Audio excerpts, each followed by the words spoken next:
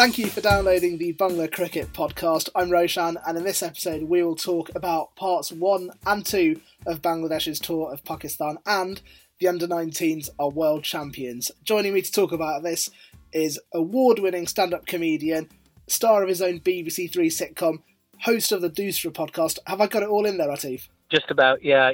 I've also got a gold card at Nando's, but no problem. Aatif Nawaz, welcome to the podcast, and thank you so much for joining me. It's my pleasure. Thank you for having me, Roushan. It's such a cool podcast, and it's really nice to be a part of it.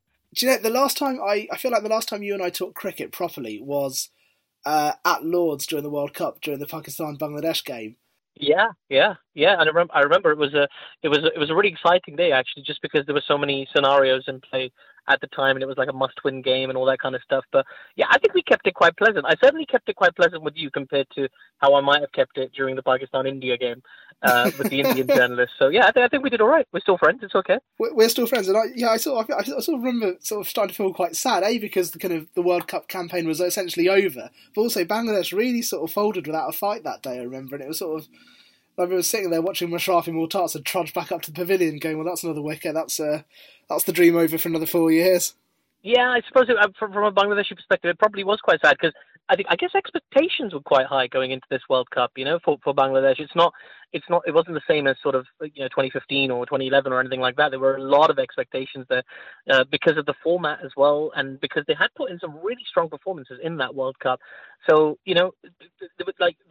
people assumed we'd see a pretty strong contest. Gone are the days where you expect Pakistan to be quite dominant against Bangladesh. You expect a very tight contest when you see them, and it wasn't that day. So I can imagine it was a bit of an anticlimax for not just yourself, but like the thousands of Bangladeshi fans that turned up for that game. I mean, there were probably as many Bangladeshi cricket fans at Lord's that day as there were Pakistani cricket fans, which is no mean feat. I mean, historically, when you think about who attends these games.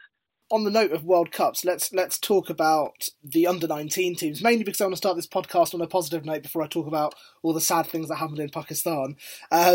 Bangladesh under-19 cricket team are World Cup winners. They have come home with a trophy. They beat the hosts along the way. They beat New Zealand, and then they beat India in a final. Aatif, I mean, this feels for me like a massive achievement, a big, headline-grabbing news story. I saw like the front pages of newspapers in Bangladesh, and they were leading with the fact that the under-19s had come home with the World Cup. The guys had a hero's welcome. There's a massive poster, a picture of the guys draped on the side of the national stadium. There's a specially commissioned bus which has the faces on the side of it. Are we going over the top for an under-19 World Cup, or am I justified in being this excited? You're absolutely justified in being this excited because it is a huge accomplishment. This was the single biggest under-19s cricket World Cup there's ever been in terms of the amount of attention that it had, the broadcasting. It was covered like historically, the under-19s World Cup, I remember the first time I came across it was in the 90s, and, I'd have to read about it in cricket magazines months after it was over. So, now, of course, it's right there. Everybody can get access to it. They can watch it. It had a proper broadcasting deal, and the broadcasting standard was, phenomenal. All the cameras that, Sky in the UK would use for, maybe not an Ashes series, but certainly like a big one-day international series, they gave all of that infrastructure to the series. So, and the quality of the cricket was very watchable as well. I watched a lot of the games. But for Bangladesh, this is huge. It is a huge achievement. It can't be spoken about enough, specifically because when you think about historically the significance of the Under-19 World Cup, right? I mean, look at the Indian team that has won it multiple times, the Pakistan team that's won it multiple times and gone so far in it. It really does produce huge stars of the future. The young talent that's here, a lot of these players are going to go on to play for Bangladesh, and they're coming into it as under-19s world champions. They're not coming up as, they come through a domestic structure that's maybe not as strong as the likes of Australia and England and, the strong domestic structures of the world, the longest standing ones. But they've come into this tournament, they're coming out of this tournament and into international cricket as world champions. It's a huge accomplishment. And, it's absolutely something that should be celebrated because it bodes so well for the future of Bangladesh international cricket, for the men's cricket team. It can't be spoken about enough, and I think it's absolutely justified, A, in just like soaking in the achievement of it all because you are world champions, and that's a huge thing, and B, getting really excited about what these players are going to do when they graduate to men's international cricket. They're gonna do phenomenal things, and it's a very exciting time for Bangladeshi cricket. Yeah, I think as a nation we needed it. off the back of the World Cup, and there are still a lot of question marks over the kind of senior side in terms of who's going to be left and when the next World Cup comes around, because I think for a long time the senior side had played together and we were sort of, earmarking the 2019 Cricket World Cup when things would happen. But your big names, your Tameems, your Mushfiqs, your Shakibs, the household names when it comes to Bangladeshi cricket, there's no guaranteeing who's going to be there in 2023. And certainly me, and I think a lot of fans came off the back of the last Senior World Cup and went, well, what is the future? And because we didn't necessarily have replacements there, and we didn't look particularly good against India, and we'll talk more about the Pakistan series in a minute. So for a youth team to have been that successful, and also a youth team where it really was a team effort, it wasn't a couple of stand-up performers who are going to go straight into the senior team. Everyone sort of chipped in at different places. Really, really reassuring. And I think the Bangladesh Cricket Board have done a wonderful thing. They've introduced an under-21s team, which presumably the idea is that these guys will graduate to that side before trying to get into the senior team. And that's such a nice thing to do. And I think they've also given them all a monthly salary for the next 2 years so that they can invest time in cricket. Because obviously at that sort of age, I imagine people are making life decisions of whether to really pursue cricket as a profession or go off and do something else. And many may go, actually need to survive and provide for my family and all those sorts of things. So really exciting time, I think, for Bangladesh cricket, especially the youth. And you're right. I've never seen the Under-19 World Cup with so much kind of media coverage. I mean, admittedly, a lot of the Bangladesh early games weren't shown on TV, which I think I'm saying benefited them, because when India got to the final, there was only about 3 minutes of footage of the team. But yeah, really exciting times for the Under-19 team, and hopefully we'll see that come through to fruition in 2023. Absolutely, as you say, man, that just the idea of like an under-21s team, the board being that proactive with these youngsters and making sure that they continue to keep them invested in cricket. It's a case of like, we want to keep them around, because they're at that, the sort of 16, 17, 18-year-olds, 19-year-olds in this side who are thinking, well, okay, what do I want to do with the rest of my life? It's a big point in your life, right? You're late teens. You've got to work out, do I want to go to university? Do I want to study something? Do I want to focus on a kind of business? And, you have all these non-traditional careers now as well that you can try and focus on. Do I want to become an Instagrammer? Imagine that, going from under-19 World Cup champion to becoming like a professional influencer. I'd love to it's see. Possible. I'm just saying, like, you could see the captain of the under-19 Bangladesh cricket team, like, Well, Akbar Ali on TikTok. Yeah, you could see Akbar Ali on TikTok reviewing the latest Samsung phone. I'm just saying it could happen. It probably won't happen, but it could happen. But I mean, it's really good. I mean, the BCB, there's been a lot of people have criticisms of them, and sometimes rightfully so. But this is a really, really good step that they've taken just to keep them invested, and also to bridge that gap between age-restricted cricket and proper men's cricket, where by playing under-21s cricket keeps them interested, keeps them kind of gets that development through in micro stages, so they don't rush anybody in. Like historically, you always hear about the romantic stories about people being rushed into international cricket, and Pakistan is very bad at this generally. Like we just love a talented youngster, and then we just want to chuck him out there. Like, oh, you're 14 and you can hold a bat, get out there. You're facing Jabal Srinath. That's what you're going to. That's how we do it in Pakistan. But what the Bangladeshis are doing, they're taking a very pragmatic, a very measured approach, and like really, we're going to try and cultivate these players. We're going to try and make them. We're going to try and build them up gradually, and not throw them in the deep end, so that we do have a long-term plan. And the fact that the board is thinking like that should be massively reassuring to Bangladesh cricket fans. Like it really is. And when we think about young players who do, the standard isn't that.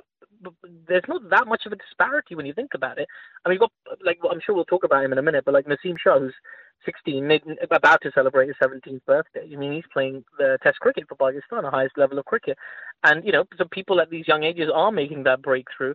So it's not a huge gap, in terms of in terms of the standard of play itself. So I think, this is a very exciting time for Bangladesh. I think, I'd get carried away. I'd start bragging about it. I'd start teasing the Indian cricket fans and the Australian cricket fans. Like, when's the next tour, bruv? I'll see you in Sydney. I think you've got to get more bullish with this.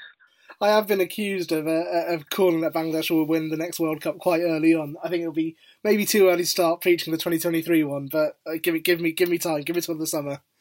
So let's talk about Bangladesh in Pakistan. So a tour which felt like it may never happen. In fact, at the start of the year, it was still going back and forth. And I think it was only maybe the second week of January when Bangladesh went from essentially not wanting to tour Pakistan much to now 3 separate stages, and the most hastily arranged T20 series. I think it was within 10 days the tour was announced, and then 10 days later the first match was on.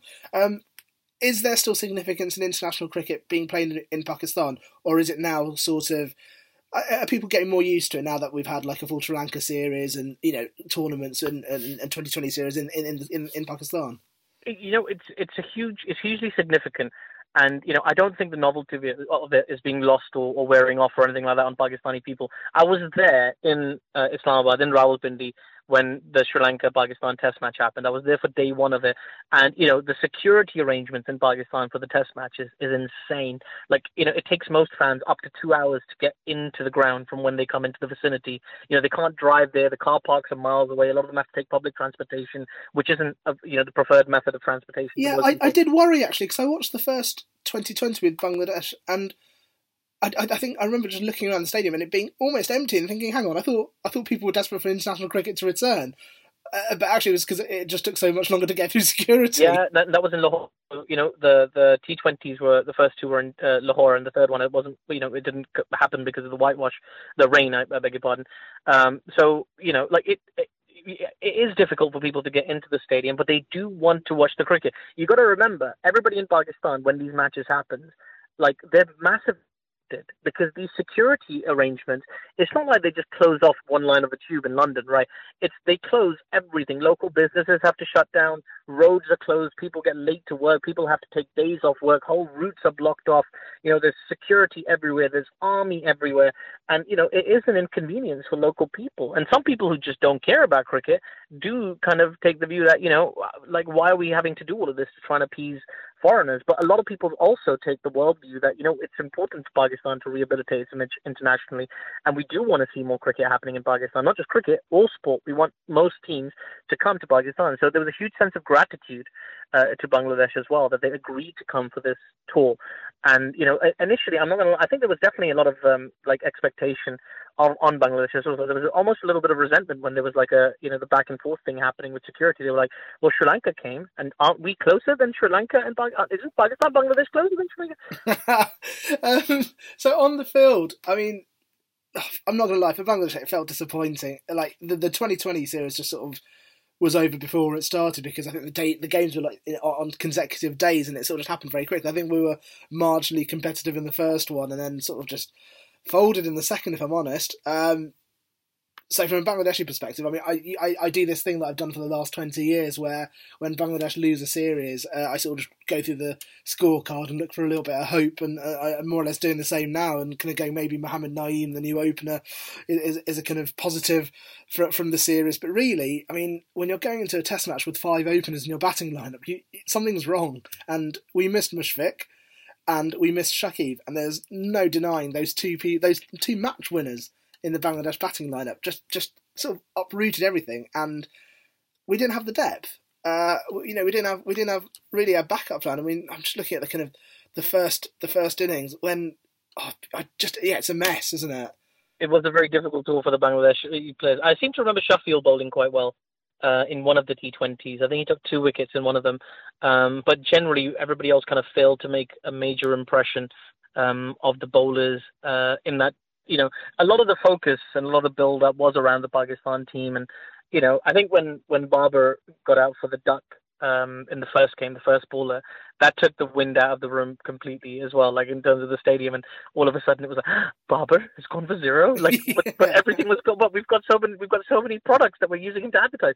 And then he rebounded with the 66, I think, in the second game, and still won man of the series, which was a bit bizarre. But yeah, you're right. I mean, none of the Bangladeshi players, particularly in that T20 series, managed to really stand out. And usually you can pinpoint at least 1 or 2 performances.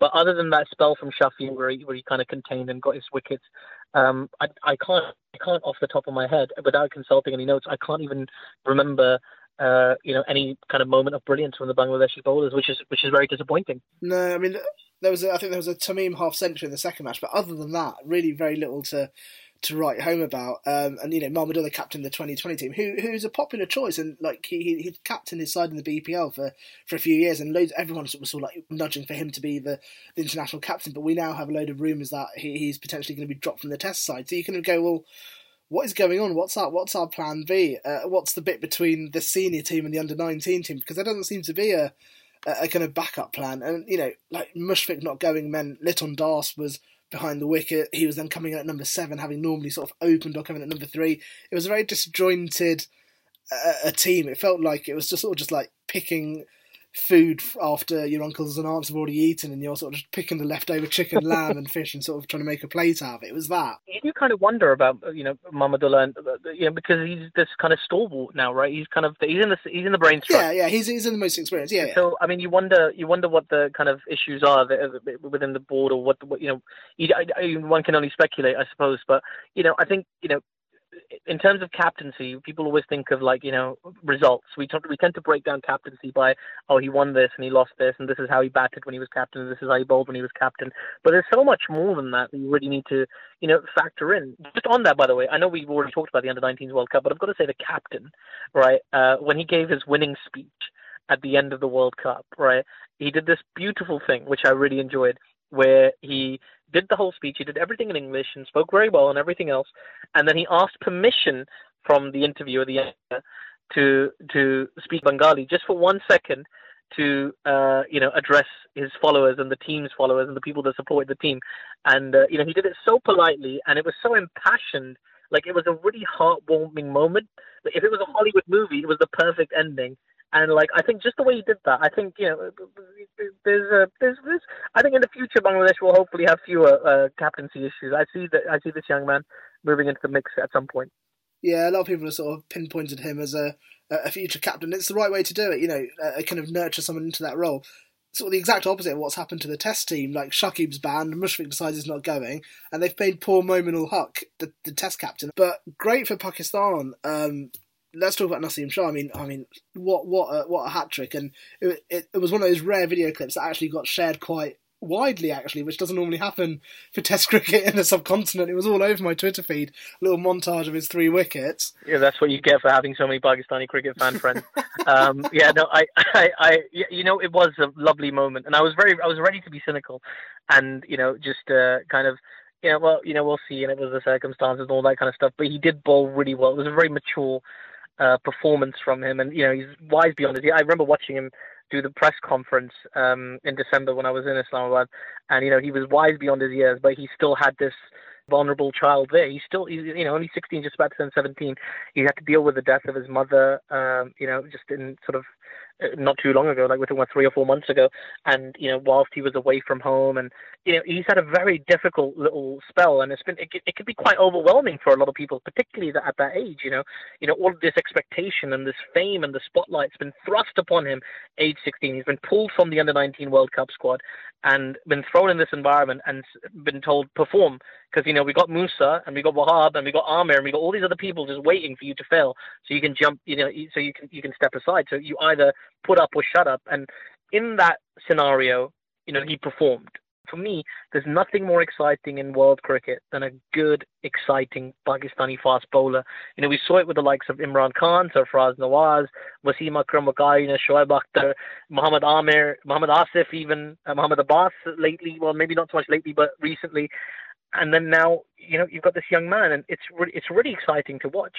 Yeah, even as a Bangladesh fan watching my own wickets fall, it was wonderful sort of seeing him wheeling off for celebrations after the second wicket. Well, not literally wheeling off, but sort of sprinting off into across the field and being chased by his teammate. So yeah, a really exciting talent. And I sort of, I feel torn because I want him to continue, but I know the next Test match is against Bangladesh as well. So mixed feelings.